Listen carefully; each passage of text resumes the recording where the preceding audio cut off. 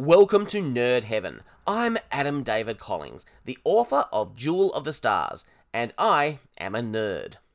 This is episode 73 of the podcast. Today we're talking about the Stargate Universe episode, Aftermath. The description on Gateworld reads, Dr. Rush directs a shuttle to a planet inaccessible by Stargate, but a crash landing threatens to strand those on board. Meanwhile, Rush makes a stunning discovery on Destiny, and Young must decide what to do with the prisoners. This episode was written by Robert C. Cooper, it was directed by Will Waring, and it first aired on the 5th of October 2010. In this episode's recap, we revisit the chair device, which Franklin sat in and transformed into mist, and the code in human DNA that may eventually unlock control of the ship's computer. Rush is having nightmares about his recent torture at the hands of Kiva. He finds Dr. Park in the computer room. He solves the issue that she's struggling with in a few seconds and moves on to continue roaming the ship. It's an amusing moment. But Rush isn't wandering aimlessly. He approaches a door and opens it and enters a room. And as the lights come up, we begin to realize just where he is. The bridge. Rush has found Destiny's bridge. It's immediately recognizable to anyone who has watched science fiction before. There are consoles all about and one seat right in the center. The captain's chair. Evidently, this is not the first time Rush has been here, although there is still a look of reverence and awe on his face. Now, he walked here on purpose. He's been here before. And he's seeing the image of his dead wife, Gloria, and she voices what is going on in his head. He's finally unlocked the master code. He has control over everything. And he's not going to tell anyone. This is a very Rush move. But we still have to ask the question, why? We'll be exploring that for a while. This was a very exciting moment for me when I first realized what Rush had discovered. You'll notice that we never saw the bridge of this ship during the entire first season. We weren't even sure if there was a bridge. Now that was a bit of a bold move to do an entire season of a show set on a spaceship and never see the bridge. But it actually makes a lot of sense. Remember, our characters are not in control of this ship. They're not the crew. They're just along for the ride, going wherever the ship wants to go. And that itself was also interesting. But having gone that entire year without it, it makes the discovery of the bridge feel like an event. It's more momentous. It's more exciting. I thought this was brilliantly done. So let's talk about the bridge itself. It's very in keeping with the visual aesthetic of Destiny. We've seen plenty of control panels before. But the internal layout is pretty reminiscent of Star Trek. It's basically what all us nerds expect and want a bridge to look like. But the interesting thing is that it actually folds down into the ship and then retracts back up. Kind of like the blast shield in the original Battlestar Galactica, but in reverse. When it's embedded down inside the ship, that's when you can't see anything out the front window. But it's also safe and more protected from enemy fire. When it lifts back up, they get a beautiful view out the front of the ship. And that was a nice bit of design. Camille is interviewing Gin, the Lucian Alliance scientist. Gin is explaining what the Alliance knew of the Ninth Chevron. The address that leads to Destiny was known in ancient legend. It was said that it led to the power of the gods. But Gin isn't thinking of the Goa'uld, who ruled over most of the Lucian Alliance people until recent time. She's thinking of the Ascended Ancients, which is more accurate since Destiny is an ancient ship. The legends say that Destiny is capable of controlling time and space, and that gets Camille's attention. That's why the Lucian Alliance wanted to come here. Gin explains that the Alliance has actually been around longer than we might have thought. They predate the fall of the System Lords, but they were quick to fill the power vacuum left over by claiming all that leftover Goa'uld technology. They came to Gin's world and seized it. The only food they had to eat was what the Lucian Alliance provided. So they really were slave masters, just like the Goa'uld before them. They controlled what was taught in schools, and they recruited children to fight on their behalf.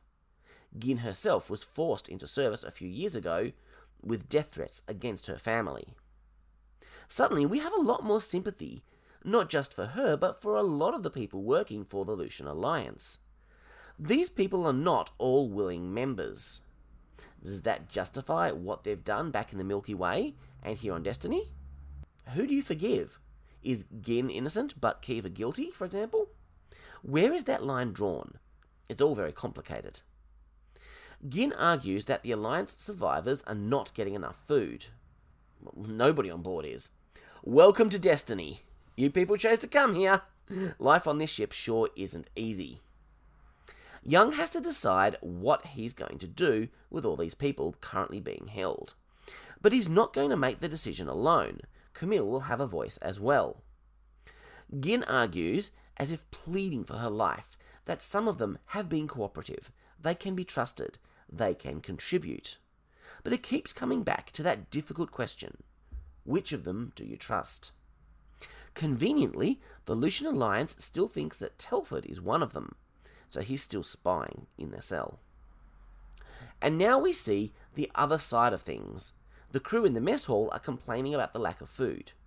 Maybe we shouldn't be giving our rations to the enemy, one of them says. It's easier to treat your prisoners well when you have plenty of resources, but when your food is running out, it becomes tempting to deny the prisoners first. But they're human beings too. Now Riley says, the way we treat prisoners says everything about us as a civil and moral society. And that's a very good point. Young has a different perspective. He doesn't think this is about the proper treatment of POWs. These people invaded the ship and tried to kill them.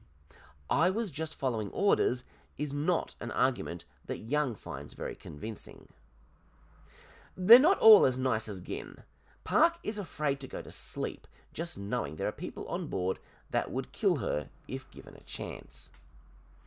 I don't think Young has made up his mind yet, but he's definitely trying to counteract Camille's perspective. So what do you think? What would you do? Rush thought it was going to be easier to control the ship, just like turning a key, but this ship was designed to be run by a crew. Gloria points out the ship has a crew, but Rush means a crew that knows what they're doing. It all comes down to this with Rush, doesn't it? Nobody else is smart enough. Nobody else can operate at his level. He has a similar arrogance to Rodney McKay, and yet he expresses it very differently. Rush thinks this ship was never meant to run on its own. They were supposed to send a crew, but they never did. He's being smart, leaving the ship on autopilot until he knows what he's doing. Right now, he's trying to understand why Destiny stops at some planets and not others. We still don't know exactly what Gloria is. How is she here? Is Rush just losing his mind, or is there something more? The crew desperately need food, and Rush has found a planet that should be rich in plant life, and yet it's locked out. Destiny won't be stopping to let them gate there. Why? Rush makes the decision to drop them out of FTL. Everyone is confused. Why did the ship drop out when there are no active stargates to dial? Rush argues it away by saying the planet is in shuttle range. The ship knows about this planet because it does have a gate. The gate is just non-functional. It's actually pretty plausible. TJ isn't fully recovered from her ordeal, but she's got skills they need, so she's going on the mission. The shuttle ride will take an hour each way. That leaves them 5 hours on the planet. They hope to repair the gate. If it's in range again next time they drop out, they might be able to gate back to it and get even more supplies. Gloria tells Rush he's missing things, he's making mistakes. But when he ignores her, she suddenly becomes Dr. Franklin. So that's interesting. Franklin is telling Rush things that he hasn't noticed, which means he is more than a simple manifestation of Rush's own mind. He's separate, and that's fascinating. But what he reveals is of concern. The super rotation in the planet's atmosphere will cause some nasty turbulence. Theoretically, the shuttle should be able to handle it, but then it is millions of years old. Just as they think they're okay, the engines cut out and they crash, essentially falling out of the sky. It's a thrilling sequence. It looks visually spectacular for its time, and it's pretty suspenseful. Riley's legs are pinned and he can't feel them. The shuttle isn't in good shape. If they can't find the gate and repair it, they'll be stranded on the planet forever. Moving Riley could be dangerous for him, but if they don't, eventually they won't be able to get him to the gate. But when they try to move him, they discover that the metal is cutting off the circulation to a wound. Even if they could get him out, he'd likely bleed to death. Rush has really messed up this time. He's not operating at his usual level, and it could cost a bunch of people their lives. The reason he says he's keeping the bridge secret is because the others won't know what they're doing. But he's proving to be pretty inept himself at the moment. He really just needs to bring others into this. Keeping his discovery a secret could get everybody killed. And now the Lucian Alliance are rioting, and Destiny has just jumped. So that last 5 hours went quick. They've basically done nothing. I suppose they spent all that time trying to walk to the gate. There is still some hope that the planet still might be in range next time it drops out of FTL, but there's no guarantee. Greer has found the gate, but it's buried under a whole lot of rock. Rush thinks that Gloria and Franklin are either hallucinations, because he's losing his mind, or the ship trying to communicate with him. Well, they've got to be more than hallucinations, because they know things that he doesn't. But they actually serve an important narrative job. With Rush keeping this to himself, he's got nobody to talk to. Now, in a book, you can have internal monologue, but that doesn't work on TV. Stories are primarily told through dialogue, and that means he needs another character to converse with. Once at FTL, the ship needs to run for 4 hours. After that, Rush can stop it again, assuming he can think of an explanation again. But that will be his last shot to save the crew on the planet. So why keep it a secret? Why not bring others in?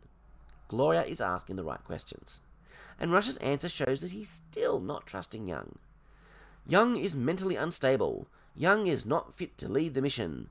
Young allowed the Lucian Alliance on board. Yes, Young is imperfect and makes mistakes, but Rush is making a bigger mistake right now. Honestly, he needs to get over this thing he has with Young, or it might just kill everyone. TJ and Riley have a great character scene together. As he faces the likelihood of his impending death, his thoughts turn to the spiritual, which often happens.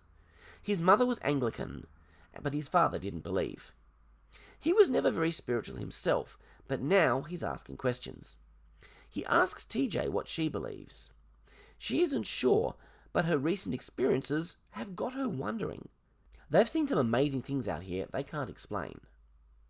And she reveals her experiences on the Faith planet with her baby, something she's not told anybody else. After the recent riot, Young has made his decision. The next viable planet they find, the Lucian Alliance, will be left there. Telford has used the stones to speak with Stargate Command. Young is ordered to keep some key Lucian Alliance people on board. If he doesn't obey, Telford might relieve him. Young asks a good question. Has he earned the trust of the people on the ship enough that they would follow him instead of Young? I'm not sure. I think most of them will be very torn between their loyalty to Young and their loyalty to Stargate Command. Digging the gate out could take weeks, so they take the risky move of blasting it out. This could damage the gate, or worse, ignite it, which could take out half the planet. Remember, these gates are made out of Naquadah. Rush has dropped them out of FTL. The planet is still in range, but it's still locked out. The thing that puzzles Brody is that there are no other planets in range, and it's only been 3 hours. So why did it drop out? And Rush has another excuse. It's damage to the engine from the recent pulsar, causing them to drop out at shorter intervals. You can tell from Young's facial expression that he's not buying it for a second. Rush is up to something. They're going to try and override the lockout and dial anyway. It's a long shot, but they've managed to unearth the gate, so it works. They establish a wormhole. I've never seen Rush so relieved. But what about TJ and Riley? Young goes to see Riley. It's a difficult conversation. Young reassures Riley that he's a good man. None of this was his fault. And then Riley asks for help. He's in pain. What he wants is a quick, merciful death. Well, that's heavy. So Young suffocates him. Honestly, I can't imagine that would be a particularly nice way to go. But I guess it was quicker than waiting to bleed out slowly. What do I say about this? It's a difficult moral issue, and I don't have all the answers. What I can tell you is that it hit me harder this time around, because I've gotten to know Riley as a character a bit more. He's not just some no-name redshirt. He's a significant character on the show. They've been building him up over the last year. And now he's dead. And I'm sorry to have to say it, but his blood is on Rush's hands. Rush tries to justify it, but he knows that was all his fault. And there's something else. He says he's found that this ship was named Destiny for a reason. Most of the Lucian Alliance have been left on the planet to fend for themselves. I wonder what will become of them. Will they all die? Will they become the founders of a new human civilization in this distant galaxy? Meanwhile, the conflict between Earth and the Lucian Alliance back in the Milky Way is heating up, and there are fears that they may attack Earth. Now, some of those who remain on board are Gin, Varro, and Simeon. Young is not okay. While the others toast Riley in the mess hall, Young drinks alone in his quarters, with tears streaming down his face. And that's okay. Then something pops up on one of the monitors, and Destiny drops out of FTL. There's an object out there coming into range. Whatever it is, they're heading straight for it. We'll find out what that object is next time when we talk about the episode Awakening. It should be pretty cool. Don't forget, you can find my original works of science fiction, including the Jewel of the Stars series, at adamdavidcollings.com/books. Have a great 2 weeks. Live long and prosper. Make it so.